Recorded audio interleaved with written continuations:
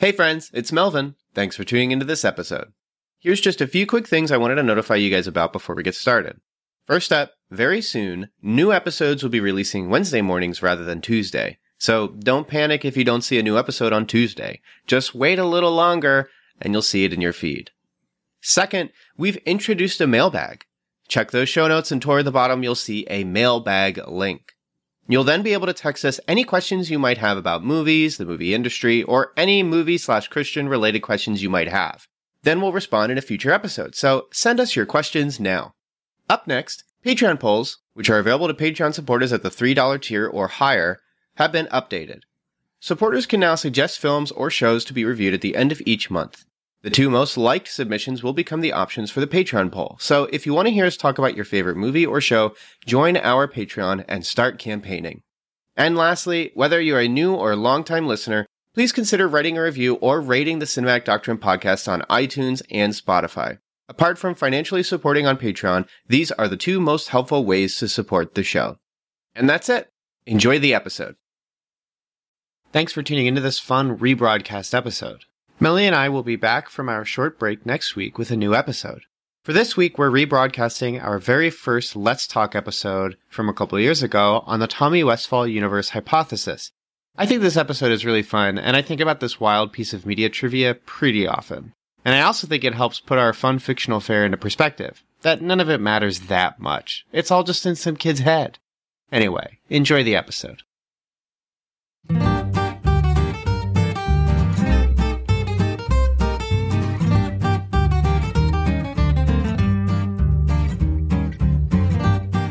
Hey, Melvin. Hey, Dan. What's going on, man? We begin our story on May 25th, 1988. The final episode of television medical drama St. Elsewhere is airing its series finale. In the show's final moments, we see main character Dr. Donald Westphall talking to a colleague in their office about the events of the episode while his son Tommy runs in and looks out one of the hospital's windows. Suddenly, the scene transitions to a different shot of Tommy, now sitting in an apartment with his grandfather as he stares at a snow globe. Strangely, his grandfather is played by actor Norman Lloyd, who had previously portrayed one of the doctors at the hospital. Suddenly, Dr. Westphall enters the apartment, only now he's dressed like a construction worker. He and Grandpa then talk about his construction job before they have the following exchange. Father, how's he been? Referring to Tommy. He give you any trouble? Grandfather, he's been sitting there ever since you left this morning, just like he does every day, world of his own. Father, I don't understand this autism thing, Pop. Here's my son. I talk to him. I don't even know if he can hear me. He sits there all day long in his own world, staring at that toy. What's he thinking about?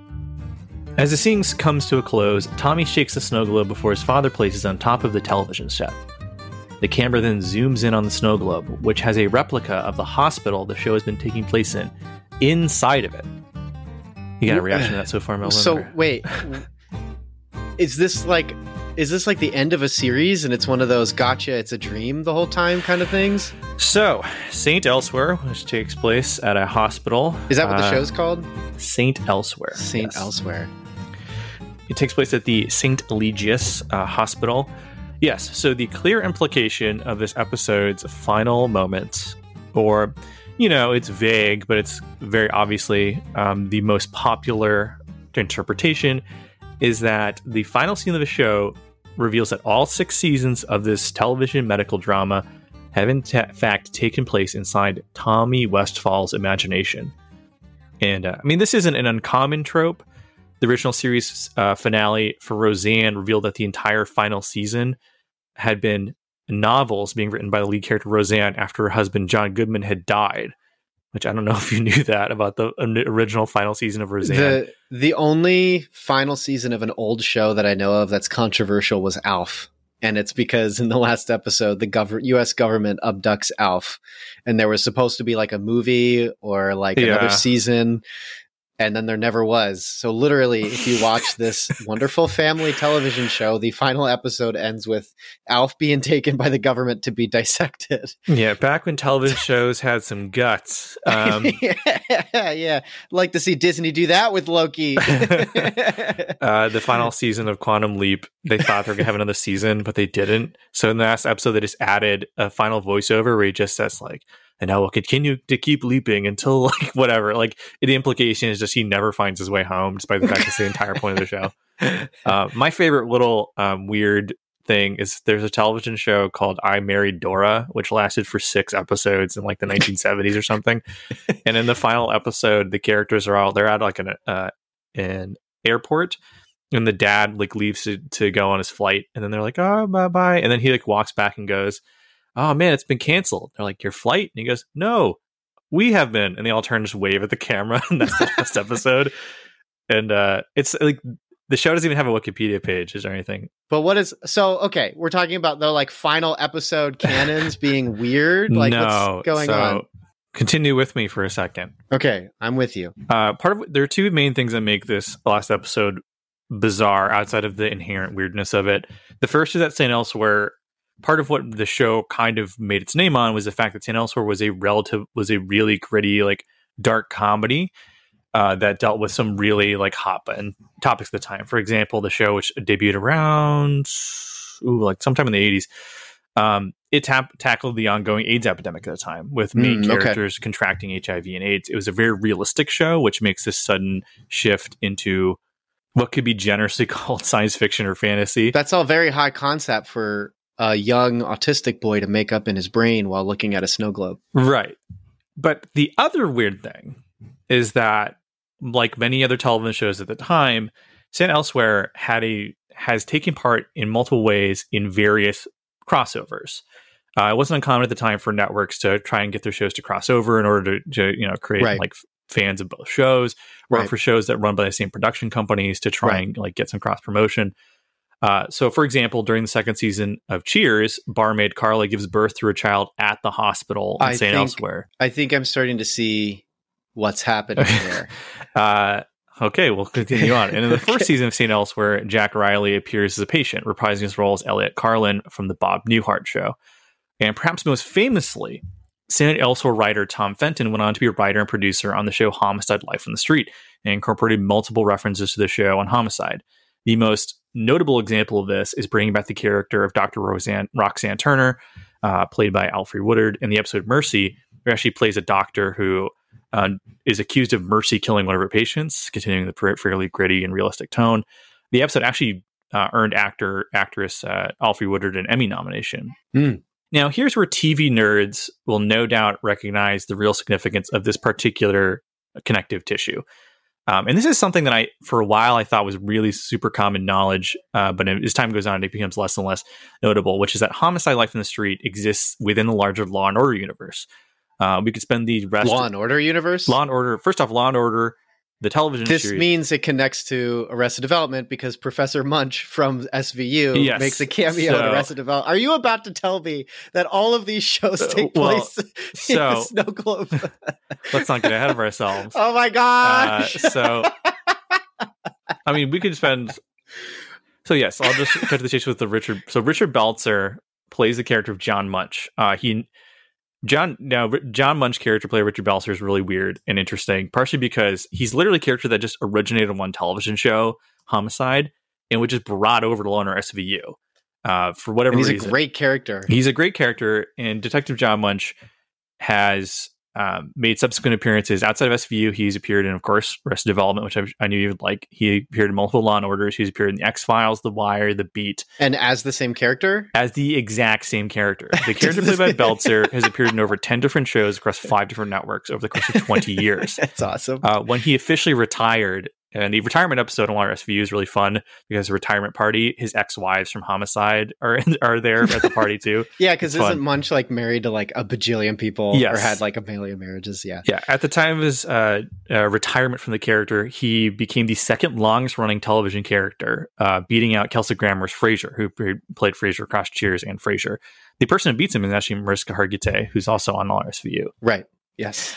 Now, and you've kind of already caught where I'm getting at here. And so I'll pose this question to you. Does this mean that every show that touches St. Elsewhere exists in Tommy Westphall's head? Is Munch just one of the best characters she's thought of?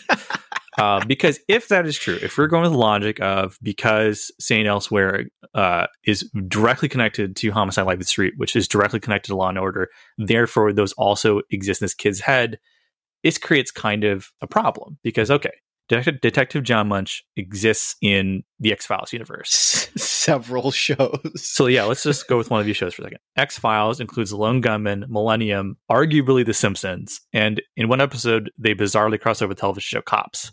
So all the shows apparently are also fictitious in this kid's head. And so the extended Law and Order Chicago universe, there's a whole bunch of Chicago PD, Chicago fire. That includes The Wire, the BBC show Luther. So all the shows are in there. And Supernatural ran for like 14 seasons and had crossovers too. Because they had crossed over with Scooby-Doo. Did Scooby-Doo ever cross over?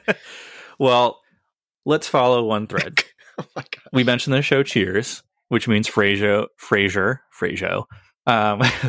cool brother, Frasier. We mentioned Cheers. The cooler Frasier. The cooler Frasier. So Cheers, which crosses over with Frasier, obviously. And now there's an episode in Frasier which crosses over with the John Larroquette Show and Caroline in the City. Matthew Perry appears as his character Chandler from Friends in the show Caroline in the City. And Caroline also appears in an episode of Friends. So Friends is also in there. You may not know this, but the easiest way you can show your support for Cinematic Doctrine is to rate and review the podcast on iTunes, Spotify, or wherever you listen. So press pause and share your thoughts. We'd love to hear what you have to say. And then press play again so you can hear the rest of the show. Now, Friends had a crossover episode with Mad About You and Mad Men of the People. Phoebe from Friends also appeared in the show Hope and Gloria, and so on and so on. So then, because of all these connective things, do all of those things also appear? Is Friends now in there? Remember how I mentioned the Bob Newhart show earlier? Yeah. Well, characters from that show appeared in the show Coach. Coach took part in a massive crossover event called Viva Las Vegas, which saw all of the show crossover between Drew Carey Show, Coach, Ellen, and Grace Under Fire. Kathy Kinney's character Mimi from Drew Carey Show was so popular she appeared on Two Guys and a Girl in a Pizza Place, The Hewleys, and The Norm Show, the show short-lived 2-season sitcom with Norm Macdonald. The Hewleys regularly crossed over the show The Parkers, which itself is a spinoff of the show Moesha. Moesha as a show has its own self-contained universe due to the connection with writer Mara Brock Akil, who in addition to The Parkers and Moesha wrote the show Girlfriends in the Game. And both of those shows technically exist in the same universe. They take place in the same area, and a babysitter character shows in both shows. Moesha, the characters from Moesha attended a prom in the television show Clueless. The television show Clueless has a crossover with Sabrina the Teenage Witch when she visits their high school. Sabrina the Teenage Witch has a second season crossover with Boy Meets World, You Wish, and Teen Angel. So, is any show real? So, are all these shows... Do anything is real? I don't even know anymore. Isn't that wild? So, all these shows, because of actors reprising the same characters, by the transitive property that we established, because that's generally accepted, correct? Like, if Homicide Life in the Street, everyone agrees that show also exists in the Law and Order universe because you have Detective John Munch, who has shared continuity with those shows. Sometimes it's conflicting, and it's almost like a running joke where they've mentioned different wives he's had. Right. But it's generally accepted. Same show. This game gets really ridiculous if you start to count things like name drops and background appearances, such as like a vehicle or ship in the background. You know, because it's generally accepted that John Munch exists in the Luther universe because Idris Elba in that show mentions, he has a contact named Detective John Munch. So the John Larroquette Show, which is not a show that I'm sure you're familiar with, not a big John Larroquette head or anything like that. No, I don't know. I have never watched that. So basically the whole thing takes place at a bus station similar to the show Taxi. Now, they mentioned that the bus station was created by the Yo-Yo-Dine Corporation. Are you familiar with Yo-Yo-Dine? No. Yo-Yo-Dine is a fictitious defense contractor network created by Thomas Pynchon for his series of novels. Thomas Pynchon is no, are we about to cross mediums? Well, no. So, okay. So Thomas Pynchon is a semi-controversial writer, as some people think he's genius, some people think he's complete nonsense. We're not going to get into that today. It's a little bit out of the scope. However, Yoyodyne has become one of those like things, kind of like the Weyland-Yutani Corporation, where writers just like using Yoyodyne as like an inside joke. The problem is, if we accept that Yoyodyne being a singular corporation, that creates a problem, because Yoyodyne, in addition to creating the bus station, the John Larroquette Show, also creates parts of the various ships in Star Trek. It's mentioned as a company in the Neverending Story. It's mentioned as a company in Buckaroo Banzai. And it also appears in the Buffy spinoff Angel as a client of the lawyer group whose name escapes at the moment. No show is real. No show is real. So like the whole Buffyverse is in there apparently, and also Angel, the same lawyer, they're called lawyer firms, legal firm, also represents Weyland-Yutani at one point. So that also throws in Alien, Blade Runner, Predator. This is like franchise. The timeline to Primer. Yeah, it's just a mess. And this is even not including things like the fake cigarette brand from like Morley Tarantino. Cigarettes.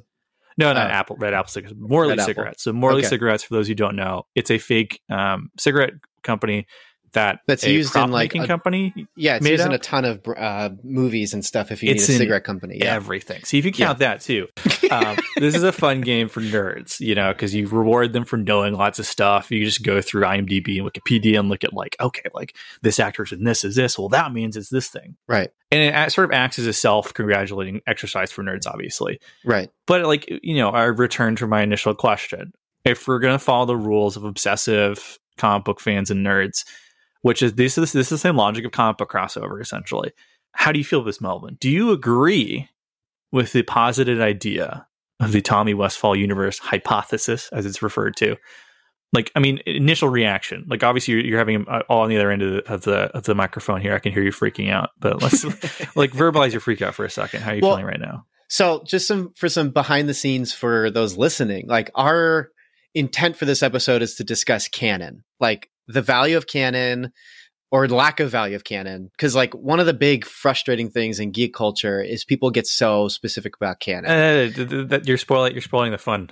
No, but like why I'm mentioning that is because we're now finding out that like if we want to get anal about canon, then we have to accept that nothing is real. And it was all made up inside the brain of Tommy Westphall looking at a snow globe in which a hospital took place. And now everything's connected to this hospital, which I think is a great irony for the fact that we need to just accept that all this stuff is fiction. So who cares? Like, it's just fun. What canon is what is in front of you in that moment and whatever's newest, frankly. So my first thought is like, great. Like frankly, that makes it more fun for me to think like if I had this secret knowledge that tells me Munch is the key to everything, like kind of like how George Lucas is like, what is it? Jar Jar is the key to everything. Yeah. It's like Munch is the key to understanding these shows. I think this is awesome. I think this is the greatest thing I've ever heard discussed on the Cinematic Doctrine podcast, because it's almost as good as our Golden Globes episode, where it's like I get to understand that like, wow, nothing matters anymore. This is such a relief off of my back when we're discussing an episode and I accidentally misquote something and you're like, actually, Melvin, just to protect you from all the nerds that'll be in your DMs. This is the real thing. I get to come back with, well, it's all fake. It's in Tommy Westphall's brain. I'm in love with this. That's what I'm feeling. Well, I'm glad because so this has become one of the fun online games. There's a whole blog that up through about 2016 was still being updated to chronicle every television show, movie, etc. That allegedly exists in Tommy Westphall's head. Some of the big linchpins is at one point.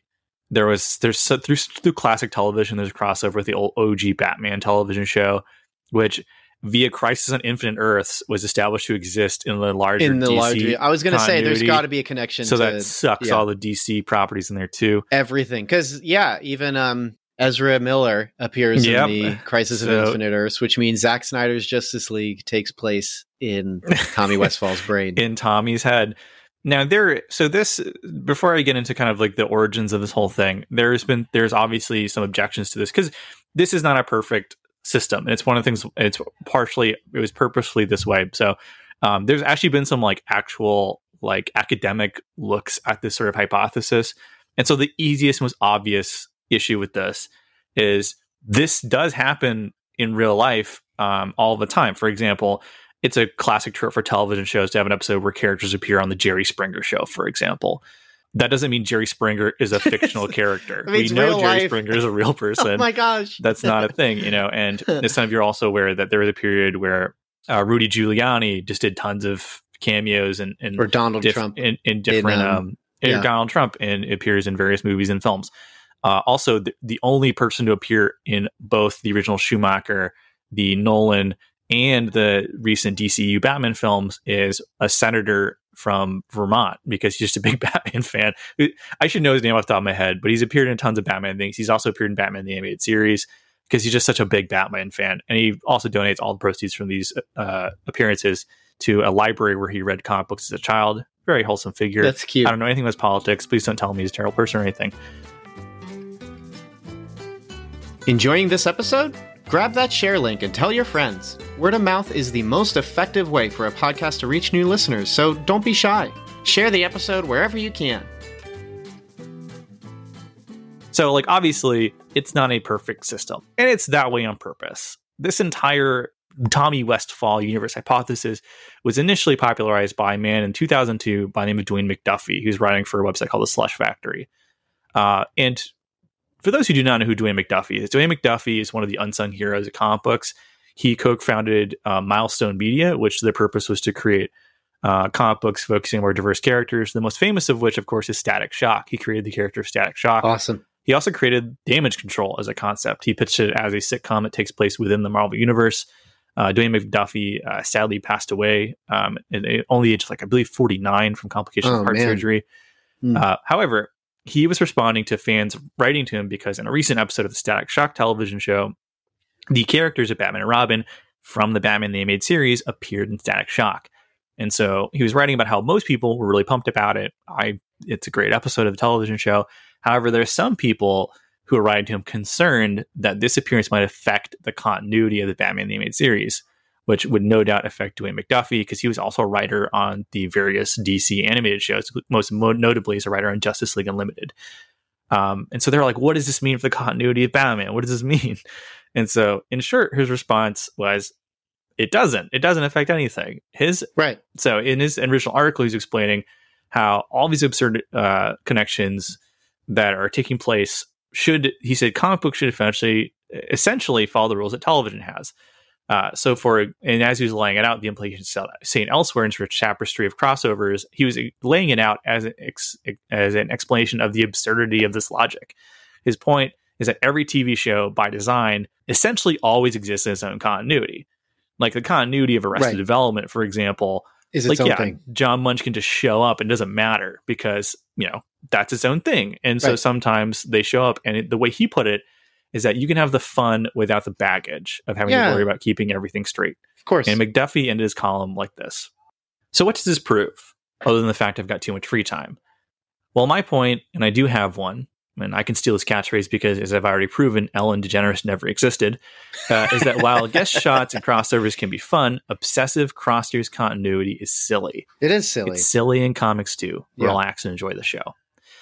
And it is kind of a beautiful irony that his purposefully ridiculous exercise to illustrate the futility of keeping obsessive eye on continuity has become a game among nerds to show how far crossovers can go, where everyone took his what's the term, reductio ad absurdum, and then just went and were just like, no, he's right, it's all in this kid's head, and now they're all chronicling it. What a good irony to just basically it doesn't matter because really it would take place in this. Oh my gosh, he's right. Does the entire math. Oh no. Now, to be fair, and I can argue before I get ahead, I know most people do this as a fun exercise. They just want to see how far they can stretch the premise and so it's forth. Like Bacon number, trying to see your Bacon number, which for those who don't know is basically because Kevin Bacon has been in so many movies, it's possible that you are friends with someone who's worked with Kevin Bacon or who knows someone who's worked with Kevin Bacon. And so the average Kevin Bacon number, which is how many degrees away you are, is about 2. And for me, I actually found out because this is a long time ago. My number is 2 because my mom has a friend who I've met. So that's one connection, who used to work like in Hollywood as an extra, and was an extra in one of the movies that Kevin Bacon was in. It was either that or worked on Family Matters and other shows, and one of the people on Family Matters was in a movie with Kevin Bacon. And so you get to see your connection. It really doesn't matter, right? Because I don't know Kevin Bacon, but it's one of these things where it's kind of fun to figure it out. Yeah. So if you don't know, you exist in a universe with Kevin Bacon, as you've established. Yes, I do. The initial blog post by McDuffie was actually called 6 Degrees of St. Elsewhere, playing off of that. So it's funny. Yeah, but his entire point is this: like, continuity is its kind of own thing. It doesn't matter, it's silly to worry about it too much, and really it should just, like, when it pops up, it should enhance what you're enjoying, and then when it's done, you just keep focusing on what you're enjoying, which I think is a nice thought. With that in mind, let's talk about the Marvel Cinematic Universe. Does it matter? No.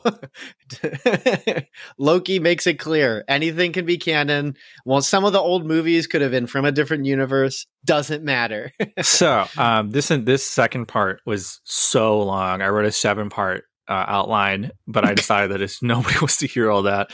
So there's gonna be 3 basic parts to this. Part 1 is what I like to call the big shift, which is, some of you may remember these Hallison days. But you may be able to remember when big franchise movies basically existed apart from one another, and that was fine. Like, you would occasionally have a Freddy versus Jason type situation, Alien versus Predator, which has AVP event. Wayland Yutani alive, but like in 2006. Yeah. And it's like, how is that possible when Aliens takes place? And well, it's possible because Tommy Westphall is clearly imagining all of it, as we've established. Exactly. But you'd have The Mummy come out, and then Dracula 2000 would come out, and they didn't connect, and you wouldn't worry about it. You have an American Godzilla movie, while there's also a whole Toho series happening at the same time. And there are multiple DC and Marvel movies happening without not even any connection, not even a whisper of a connection. And it makes sense when you think about it. Like, why worry about crafting one singular, complicated mega franchise when you can have multiple profitable franchises and movies and projects going all like separate from one another? You can crank out as many Friday the 13th and Hellraiser and Puppet Master movies as you want without being worried about it messing with some overarching narrative. Like with Evil Dead, where literally the 3 Evil Dead movies retcon the previous movie.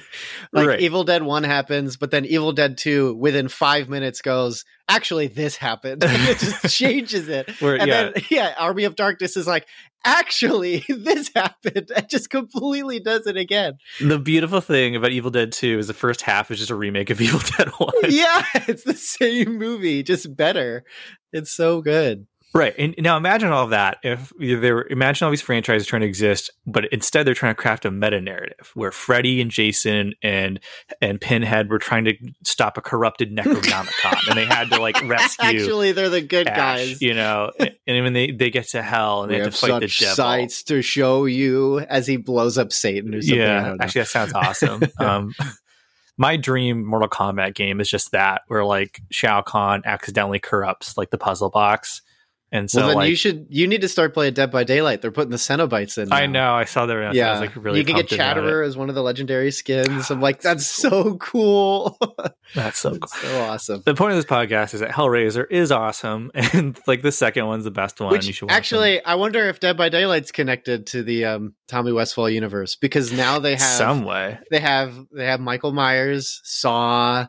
They have, because if they have a Predator in there, it's game over. I would love for them to get Predator in there. In fact, people have been pining for them to get Alien in there somehow, but they have everybody. Everyone wins. And they really want Jason. I'm positive that they've already made a Jason model. They're just waiting for the rights to show up. But there's no way they haven't made a Jason model. Yeah. But yeah, that's kind of how it was, like. You can have all these different horror franchises. If you want to cross it really bad, there's a comic book somewhere that does it. There was a comic book, RoboCop versus Terminator, a long time ago. And, while this is happening, New Line Cinema, they can make an R-rated Blade movie. Fox can make a hilariously dated X-Men movie where everyone dresses like a background character in The Matrix. And then like Sony can let Sam Raimi make his version of Spider-Man, where Spider-Man just produces webbing from his body for some reason instead of using web shooters. And that's fine. That's fine. Warner Brothers can have 4 different people play Batman between 1992 and 2005. It's not a problem. And it's great. And some of those movies apparently are canon with each other. There's the same, like, Alfred across the 4 initial Batman movies. So why not? That's right. Yeah. Yeah. And this is normal. This was how it was. There weren't people online worrying about whether in the new Flash movie, you know, if Ben Affleck's Batman will be in it, or if Morbius would connect to the Sonyverse of MCU. Drinking a 40 in a death basket. Yeah. And it's funny, like when I wrote the thing about Morbius in there, this was before Michael Keaton just offhand in an interview with Variety was like, "Oh yeah, I'm playing Vulture in that Morbius movie." And he just like doesn't understand how comic book continuity works. Like they're trying to explain to him how he's in both franchises, and he's just like, I play a guy. I know that's what I know. I have a script. I got paid. This is my job. But like, because Michael Keaton played Batman in 1989, back when the world was more normal. Back when Chevy Chase had a different family in every vacation movie, and back when like every movie had like a direct-to-video sequel that maybe had one side character again back played the same actor. This is like you're actually just reminding me of how there's a I think it's 24 Frames of Nick did a video on like the 4th Diary of a Wimpy Kid movie and how it's a different cast. There's a 4th one? Yeah, and it's a different, they've cast everybody, and the episode I think on his YouTube channel is called like Not My Roderick, because it's a totally different guy. And I was watching it because I was like, this is interesting, but at some point it's just complaining about how it's all recast, and he's like, but what's the canon? And part of it is satire. Like it's all a joke. And it's like, because in real life, all the actors got older.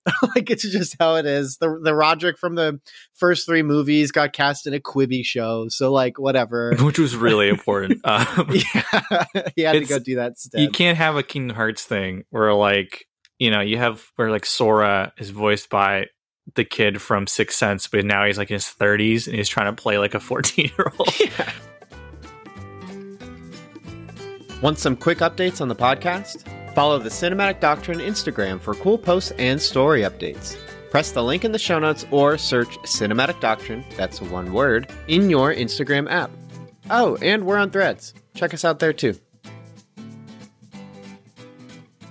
But yeah, this is what Canon used to be, kids. You know, and like I want to emphasize this was normal.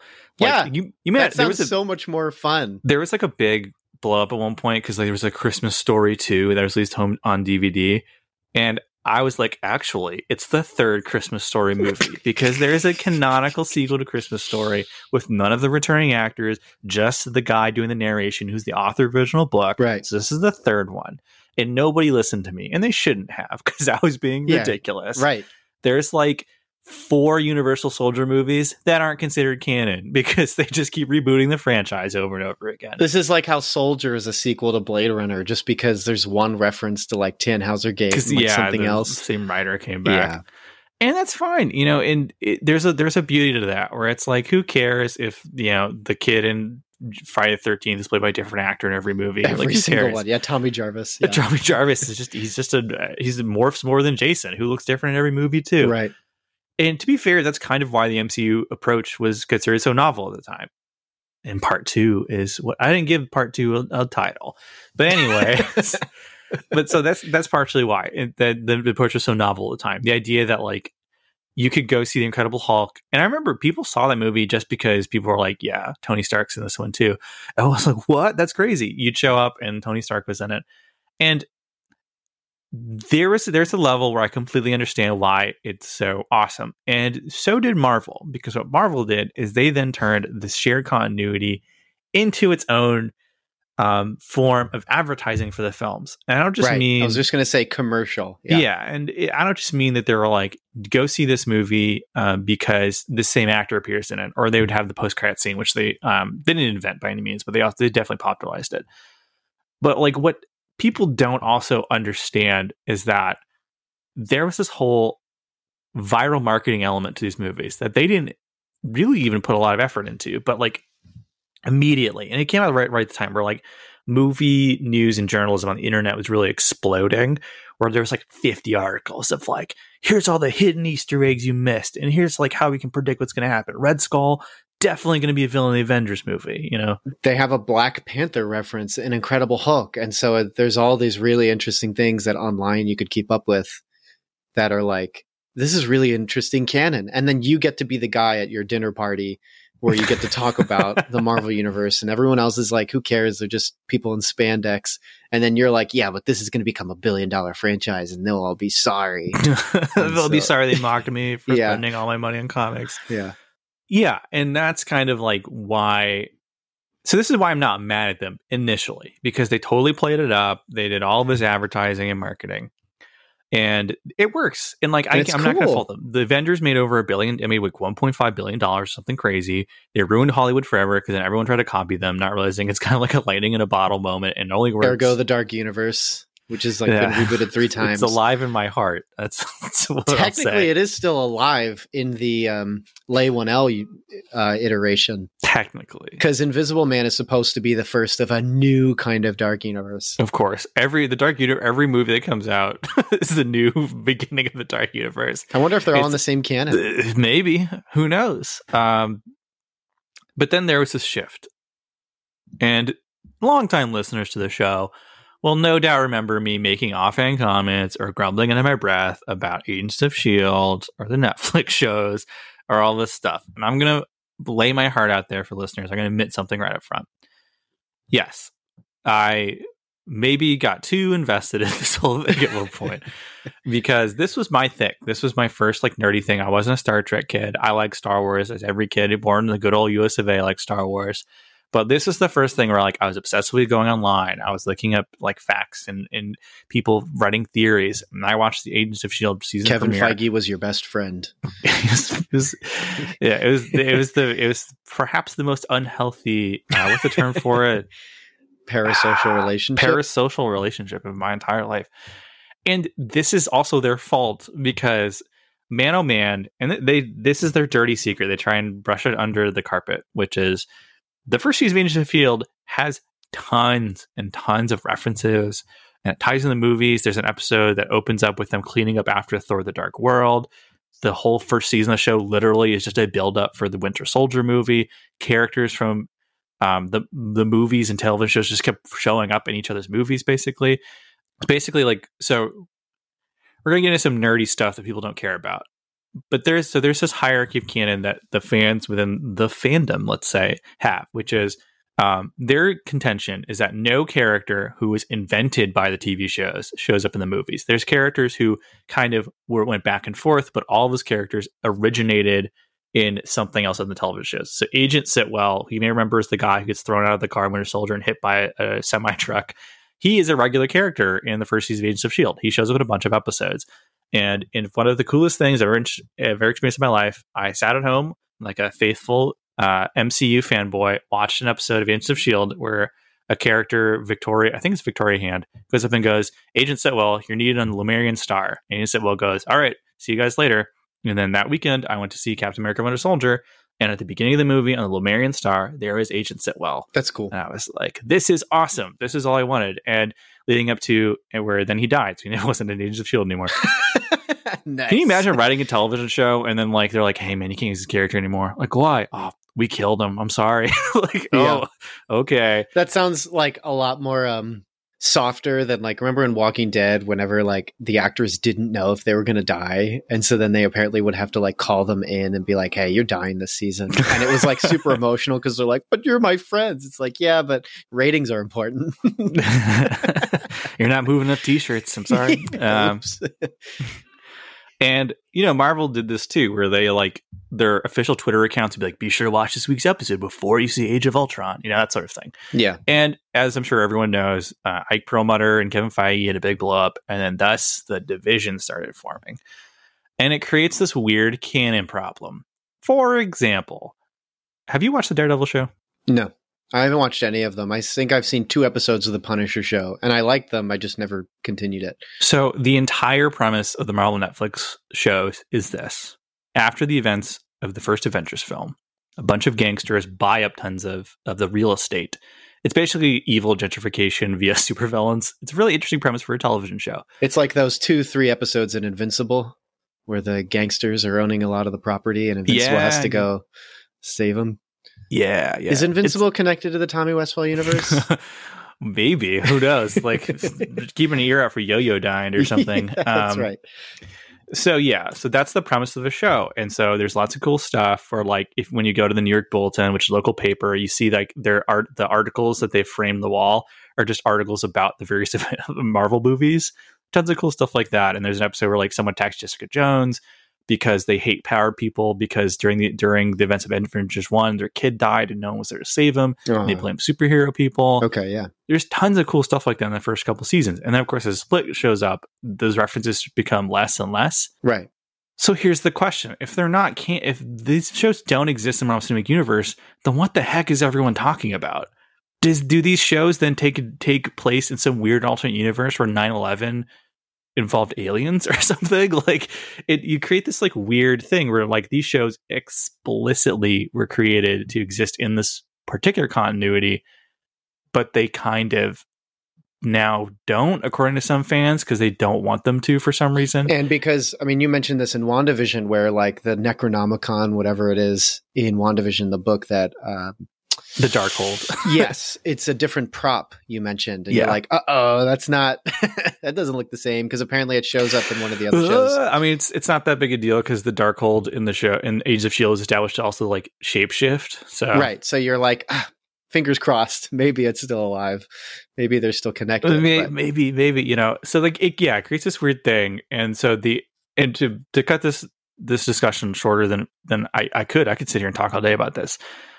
There's only one explicit thing in the entire of all the television shows. There's only one thing that explicitly is weird and kind of doesn't fit, which is the Agents of S.H.I.E.L.D. was supposed to end after season 5, and the president of ABC apparently is just a big fan of Agents of S.H.I.E.L.D. because he like made them make 2 more seasons. So they literally wrapped up everything in season 5, and they're like, "Oh crap, we gotta make more." Unfortunately, between season 5 and 6, a little movie called Avengers: Infinity War came out, and there's no snap. There's no snap in season 6 of Agents of S.H.I.E.L.D. They just don't mention it. Right. Now, here's the thing. Every movie that we see that's supposed to be a true story that takes place after September 11, 2001, just because characters don't go, "This is tough," and then look off in the distance and go, "But not as tough as that day," where planes flew to Twin Towers. That doesn't mean that 9/11 doesn't happen in that universe. They do that in Arrested Development. Yeah. Tobias is talking about like how their marriage is falling apart. Yeah, I don't want to blame 9/11. But like, what are you talking about? Which is considered the first time someone joked about 9/11 after 9/11 happened. Really? I had no idea. They're the first time or something. Been itching for Cinematic Doctrine merch? Check out the support tiers on Patreon. We're offering merch to those who support at select tiers. So head on over to patreon.com/Cinematic Doctrine and share your support. There's a link in the show notes too. But here's the thing, with the way Marvel fans do exactly what we were talking about, how you shouldn't do it. Like this is like exactly what Dwayne McDuffie was worried about, which is everyone's like, yeah, but no one explicitly just goes, "This sure reminds me of the events of season 3 of episode 5 of Agents like of an S.H.I.E.L.D." episode of Family Guy. Yeah, there's no cutaways to the events of Cloak and Dagger, so I guess it's not canon. That's not how canon works. That's just like, so there's this whole thing of like everyone's both really obsessed with these shows being proven to be canon. Some people are obsessed with them not being canon because they worry that means they have to watch them or they'll be left out in the cold. And so I want to posit, based on this exercise we've had, that it both matters a lot and doesn't matter. Here's where it does kind of matter. Why this specific thing bothers me is that Marvel expressly, as a marketing tactic, told everyone that these shows were super duper important and you have to watch them or you're going to be miss things out. And they're doing it again because of the Disney Plus series. Disney Plus. Right. And now they're doubling down on it with just these weird redhead stepchildren in the Marvel Cinematic Universe. And to me, that is false advertising. They like flat out were like, "Oh yeah, you got to watch these shows. They tie in, they all count."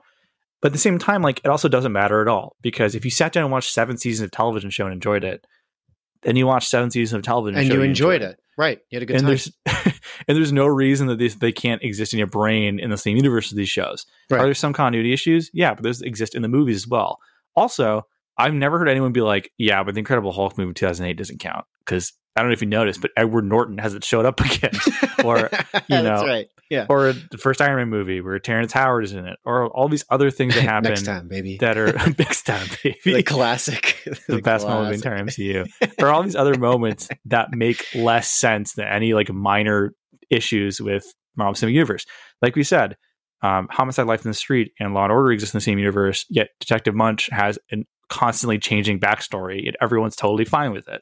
If we're going to sit there and say that these shows are also canon just because Mimi from Drew Carey shows up one time, then yeah, Lady Sif has showed up, Nick Fury has showed up, Maria Hill has showed up, Cloak and Dagger show up on The Runaways, and all this other stuff that goes on. There's all these stronger connective tissues that previously, based on the previous rules, would totally mainly take place in the same universe. But because no one was taking it super duper uber seriously, now it becomes a weird competitive thing where everyone's like obsessing about it. And I think in some ways it does make things better. It's really it'll be really cool, hopefully fingers crossed, when Charlie Cox shows up in the Spider-Man movie, or when Kingpin shows up again, who's like the best character in the entire Marvel Cinematic Universe. And I'm standing by that statement no matter what. Should it be the same Kingpin as Daredevil? Like who's dead? No, he just comes back. He's such a good actor. Disney in that can't movie. do. He's doing great. Michael Clark Duncan was so great. Good casting. It is perfect casting. And so, like, it matters, but it doesn't matter. And it's sort of like the main point I want to make. And I know Dwayne McDuffie said he didn't have a point, but my point is this: like, canon only matters to the extent that where it makes things better. And I think what bothers me about these is they're missing out on great opportunities. Where, listen, I don't want to watch a Daredevil movie where I get to see Daredevil become blind again and like learn to box again. You don't need to do that. Or you watched a whole season of television. That's very boring. You know. Build off on those characters. There's tons of great stories that they could be telling with because all of the groundwork has already been laid. And that was kind of the point of Agents of S.H.I.E.L.D. The idea was that they would lay the groundwork for all the Inhuman stuff, that the Terrigen Mist cloud that made all the humans appear, all that would take place on the television show. So when they made the movie, they would need to bother because God knows there's going to be already so much stuff they had to establish, like the royal family and stuff, that all that other legwork would be done by the television show. Yeah, you'd have to do a 4-hour Snyder cut to introduce characters that didn't have their own solo movie. Yeah, which nobody wants that. And based on how the Inhumans turned out, they definitely don't want that, So, like, there was an actual, like, kind of interesting plan at play that kind of got derailed for various reasons. So, yeah, like, canon should exist only to the extent that it needs to, and to an extent that enhances what you're experiencing already. And that's kind of part of the point that Dwayne McDuffie was making, which is that if you're going to sit there and meticulously worry about the rules, man, you missed out. Also, that's a weird way to watch television. It is a weird way to watch television. The thing that broke my heart the most was when after Endgame came out, people were sitting there and they're complaining about time travel rules, which just makes that specifically bothers me because time travel isn't real. It's not a thing that exists. What do you mean the rules? Rules? Are you insane? Right. And then we're like, well, Agents of S.H.I.E.L.D., they do time travel this way. And the Runaways, they do time travel this way. And then we see in Endgame, they do time travel this way. And it's like, it's a made up story. Like, none of this happens. It's like the great Grant Morrison quote, which I probably quoted before, but it's like one of the best quotes that ever existed. Someone quoted again, which is, adults ask dumb questions about fiction. You hand a kid fiction, they understand that fishes don't sing like they do in Little Mermaid. But you hand adult fiction, they start asking dumb questions like who pumps the tires on Batman's Batmobile? And the answer is nobody does. It's a made up story. Right. And that's how this is. It's a made up story, guys. And the fact is, the point of the story isn't whether or not the Captain America who's at the end of the movie, who's old, is the same when they went back in time. The point of the story is he finally got to have that dance with Agent Carter. Right. That's the point of the story. He finally gets to go home and be the guy from Brooklyn he always wanted to be. He was a reluctant hero who did what was right because he's a good guy and always did what was right. But he finally gets the thing that he wants after all the sacrifices he's made, after losing everyone he's ever known, after being the only guy who, like, from his time who exists except for Bucky, who's a brainwashed assassin. He finally gets to go back in time and be with where he belongs, with the people that he loves. That's the story. Who cares if time travel is real? Who cares about mystical aliens with magic gems? That's not the story. Those are elements. Those are tools to tell a story. But the problem with all this stuff is people could become obsessed with the mechanics and tools of the story rather than the actual story at hand. And that's what's super duper annoying. And guess what? You know what else happened in Endgame, Melvin? I vaguely remember. I know it was 3 hours and boring. Go ahead. You're the one guy who doesn't like Endgame. I forgot. Guess who we get to see in a sequence where they go back in time? Edwin Jarvis. Jarvis is there. He's a character created for Agent Carter. guess what? A character from television shows finally shows up in the movies. And guess what? People still don't think the show is canon. It's just like one of those things where it's just like nothing will make you happy. Like, because these rules, canon, like, it's whatever Kevin Feige feels like that week. Like, there's a time jump in Spider-Man where, like, Spider-Man, like, was it 10 years later or something insane? And then everyone ignores it because that doesn't make any sense. Wait, in which Spider-Man? Spider-Man Homecoming. Wait, there's a time skip that's just like 10 years in that? There's some insane time skip in that movie. I don't remember, but it's like considered the biggest glaring plot hole in the entire thing, or there's like a time jump. Because, like, you know, because John Watts, like an idiot, was just trying to make a movie, you know, and didn't double check with the Encyclopedia of Marvel to make sure it didn't make anything that didn't make any sense. Yeah, the show Bible. Their MCU Bible that they have for all the which has volumes at this point, I'm sure. You know? Oh my gosh, yeah. It'd be cool if they started releasing bits and pieces for like past like phase 1 or something, phase 2. Yeah, I really. Cool. I mean, I think part of it's because of this thing we're talking about, where they're like, "Well, do we include it?" Because earlier handbooks of the Marvel Cinematic Universe included things like Agents of S.H.I.E.L.D. So I think they're worried, like, "Oh, we don't want to make the nerds mad," so they're just like not gonna like release anything. Well, this goes into even just a broader topic of like, we've already kind of established like canon is whatever's in front of you in that minute, or like canon for Kevin Feige is whatever I'm feeling this week. And maybe you had a bad week, and that's why we get canon, where it's like, sorry, the Netflix shows aren't canon anymore. Yeah, guess what? Iron Man 2 doesn't count. Who knows why, you know? Netflix raised their subscription price. That's it. Like, I can't do it anymore. Yeah. And it's also this thing of like, what's so fun about the Tommy Westphall universe is the idea that like, at the end of the day, none of it really matters. But like Down One Street is like a funny sitcom, and you move over one street, and the events of The Wire are taking place, and it's just horrific. You know, to me, that's way more, and that's way more fun. Like the idea of like somewhere the Punisher is like cutting off someone's fingers while like the cast of Agents of S.H.I.E.L.D. is hanging out with aliens. You know, like that to me is way more. That fun sounds a lot more like real life. That's way more interesting. Yeah, I love when people like, well, the tones would mix. It's like, yeah, it'd be like, imagine for a second if the events of like Rudy took place in the same world as Titanic. Wouldn't that be crazy? As I flip through the channels and Afghanistan's falling apart, and then I put on Cartoon Network. It's like, yeah, the literally tone is like Jimmy Fallon is being unfunny on one channel, but the events of like India and Afghanistan are happening. It's almost like life is complex and filled with all kinds of different emotions and feelings and experiences. Hey there, listener. Want to influence the podcast? Head on over to patreon.com/cinematic doctrine and support the show for $3 a month. In doing so, you'll be able to vote on a movie poll that picks a film we discuss each month. So jump on over there and have your voice heard. Well, it's just like, it's that hope and holding on to canon. Like, if this one thing can just be right in my life. Oh my goodness. Oh, it's the worst. I don't know. Canon is frustrating because I think, like, for me, like, as I've grown to just watch more and more and more and more of all kinds of things, I'm just more interested in just like, is it interesting to the story? And yeah, there are times when canon is frustrating. I mentioned Gears of War in another episode, and like Gears 1 through 3 as a story are really strong, and then ends. Like 3 ends. The way the story ends is like great. Like everything that's happened to these characters and that I participated in is over. And then literally 4 and 5, to just continue the franchise for some more games, 4 is non-existent as a story, but like 5, the way it like adds new plot elements to the story, it like recontextualizes the canon of certain things that take place in 1 through 3.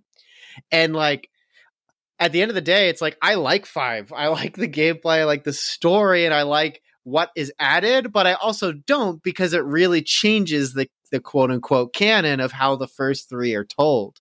It like gives you additional information that you don't need, which almost always seems to be the pitfall of storytelling, is giving too much information to the audience. I mean, that's how horror movies fall apart, is if you give way too much information. It's like Michael Myers is Laurie Strode's brother, or whatever it is, I think is in Halloween like 3 or 4. I think it's in 4. Well, then Michael Myers becomes like a mystical spirit thing that can transfer bodies or something, right? Yeah. Well, that's also Jason. They try to do that with Jason. They do that twice. Yeah. They do it in 5 and funny. They do it in like Jason Goes to Hell or whatever. But it's just like, no, just Just keep the mystery of like, it's just a big buff guy who died in a lake and he wears a hockey mask. That's all I need. You don't need to give me more. Yeah. All you need to know about Jason is the visual of Jason. That's it. Yeah. And that's why it's great. He's got to be a big, strong dude who is intimidating and he has a tool belt that could kill you. That's cool. And like, the more you give me, the more things can fall apart. So like in Gears 5, that's kind of how it is. Or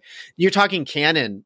I would love to figure out the canon for Halo 5 because literally it's like you had to read like 9 or 10 additional pieces of information. So like a series of books, comic books, particular side story lore from the other games just to know what the heck's going on in 5. And like, that's not interesting. That's feeding canon for like the specific people who care so much about it. But at the end of the day, what matters is just what's in front of you. In the development for the first 3 Halo games, or actually the first series, the Bungie games, so Halo 1, 2, 3, ODST, and Reach, when they're working on Reach, during development, there was like a question of like, well, doesn't like, if we do this with the story, it conflicts with the Halo Reach book that Eric Nyland wrote? And like, I think... sorry, that's the funniest thing ever. It's great. And I forget the composer's name. I can't believe I'm forgetting it for Halo. Someone listening knows because his music's amazing. But he literally says like, those books are good, but what matters is the game, so I don't care. And so just so what he said, he's like, I don't care. Like what matters is what's the purpose of what we're making with this game? That's what's most important. And whatever is in the game is going to be canon. And great, you could still go read the book if you want. And it's kind of a cool book. But, and even then, even if there's conflicting canon, what's interesting about storytelling is to think like, well, if this character was in this situation, what would he do? And then you're still learning about the character at large. I mean, that's what we've been doing with Batman forever. Is really just like, it's interesting to have like, as long as you have core tenets of a character emblematic to that character in the story, you're still learning about the fiction of the character as opposed to like, what is the specific canon? Because like, if you like, it's part of what makes it difficult to read like the classic DC comics is because there isn't like a book 1, book 2, book 3 to like put it in an order. It's like, oh, you want to know what's really cool about like classic Batman? Pick up Long Halloween, Killing Joke, Arkham Asylum. And I would probably put them in that order. Like, actually, no, I don't know. Long Halloween, Killing Joke I really like, but Arkham Asylum is definitely my least favorite of the 3. Well, that's my favorite, and Killing Joke is my least favorite. So every time I read it though, it moves me, Killing Joke. But the point is there's really... I think Year One is better than Killing Joke personally. And that's just me. I think Long Halloween's great. I think I enjoy Year One, but it's too vague. Hush is great. I don't know. Something about it feels vague to me. I'll have to reread it. Dark Victory's underrated. You can quote me on that, internet. Pick up Batman Hush, isn't that? But like, what's the order of those? I don't know, and I don't care. Like, some people have tried to put an order to them, and they're like, Killing Joke happens right after Long Halloween. But like, when Killing Joke was written, Alan Moore was like, it's not in canon, it's just its own thing. Yeah. But then people liked it so much that they put it in canon. It's like, I don't understand. This is too much for me. It doesn't matter. It's just a good story. I'm literally running my hands over my face and peeling it down. It doesn't matter where it is in the canon. Just read it and go, that was good. And then go to work because you have a shift now or something. It doesn't matter. That's how I feel ultimately about canon. And I love that Tommy Westphall makes all this stuff fall apart because it's like, who cares? Because it's all just in some kid's brain.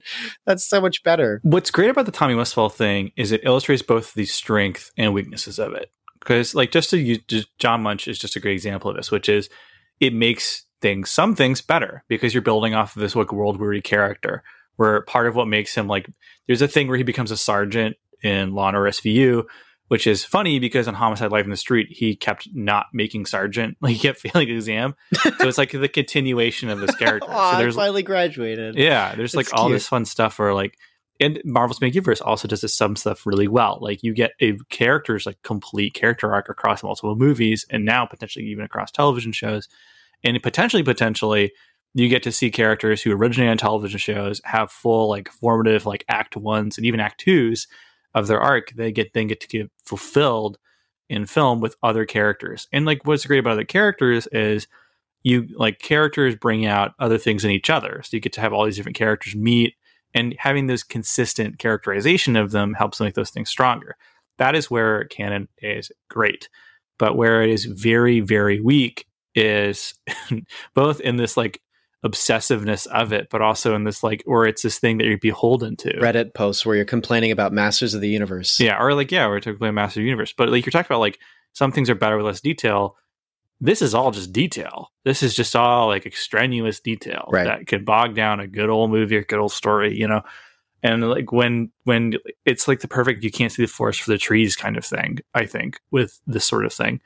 But yeah, part of why I wanted to lay this to bed finally, just to exercise my own demons, is we are potentially on the cusp of everything just going completely insane. As far as you mean in the MCU? In the MCU, because of I mean, also Loki in real life, probably, but well, yes. Where like now the What If cartoon is airing as we were recording this. It has aired 2 episodes, and the writers have been like, "This is all canon because of multiverse." It's like the most like odd, offbeat, like weird stories. And then we're also potentially thinking of Spider-Man. Potentially all of the Spider-Man movies are technically canon, and then we're gonna have multiverse event. So like we're in this, and then Loki. So we're in this place where all of this canon might be expanded, and there's gonna be debates and arguments and articles. Same thing with the Flash movie. Flash he's gonna meet the Michael Keaton Batman, which Michael Keaton in an interview pointed out he has no idea how any of it works, which makes me want to see it more. And now there's a thing with like, well, is Zack Snyder's stuff canon? Is it not? And guys, the answer is sure. Sure. Yeah. Sure. Will I get mad about certain things? Probably. But will let it ruin my life? No. Well, it's all canon. None of it's canon. It's all made up. It's fictitious. None of it's real. None of it. It's just they're stories. And these are characters. These are characters that hold near and dear to my heart. As I mentioned, I've been watching. I saw Iron Man 1 in theaters. It's their day one, baby, and I've been here for the ride. Nice. And maybe I'll get off the ride eventually when it becomes too cumbersome to keep a hold of, and it's fine. But don't waste your time arguing with people on Twitter and Reddit and reading all these articles and leaving mean comments in the articles because someone tried to tell you that The Runaways isn't canon, or because the movies make it where some of the movies are canon or not, or whatever. It's all in Tommy's head, so it's okay. Just blame that kid. As Dwight McDuffie pointed out, the only television that's real is the last 2 or 3 minutes of St. Elsewhere, and everything else is made up. So, thanks so much for checking out this episode of Cinematic Doctrine. If you enjoyed this episode, consider leaving a review and subscribing to the podcast. And as mentioned before, Cinematic Doctrine has a Patreon. For as little as $3 a month, you're opted into a once-a-month movie poll where you decide a movie we discuss on the podcast. There are other unique benefits that come with supporting the podcast, so be sure to check that out at patreon.com/cinematic doctrine. A special shout out to those who support at the Art House Theater tier on Patreon. Thank you so much, Mom, Dad, Melanie, Shirley-Ann, and Thomas. You guys are the best, and your continued monetary support is greatly appreciated. Until next time, stay cool. The research for this was done. Part of it is just like this is general nerd knowledge, and I literally, for example, for like the Mimi thing from Drew Carey, I just went to the actress's Wikipedia page and looked through all the times she was credited as Mimi in something, and then double checked to make sure that was what's happening. Yeah, but there's a great book. Great book. There's a great video put out by the old PBS Idea channel, which used to be one of my favorite YouTube channels before they shut it down. They did a 10-minute video talking about this phenomenon. I also checked the master list, as well as some stuff on Crossover Wiki. And there's a 5-minute video put out by a guy who these days he's a little disgraced because he has some wild political opinions, but he had a great 5-minute video on the subject called Movie Bob, and as well as just like some other research. Mm-hmm. But this is a fun nerd phenomenon that is fun to look at. I know we make fun of nerds on this show a lot, but some of the stuff is just rewarding because it's fun and weird, and that's the reward enough. So those are some of the areas of research that I checked out. So, want some Cinematic Doctrine swag? You're in luck. We've got 3-inch Cinematic Doctrine logo stickers exclusive for Patreon supporters. Perfect for your travel mug or laptop. Head over to patreon.com/Cinematic Doctrine, link in the show notes, and choose the Independent Theater tier. Doing so will net you other perks too. But let's be real, the podcast stickers are the coolest perk. So get yourself some podcast stickers by supporting on Patreon.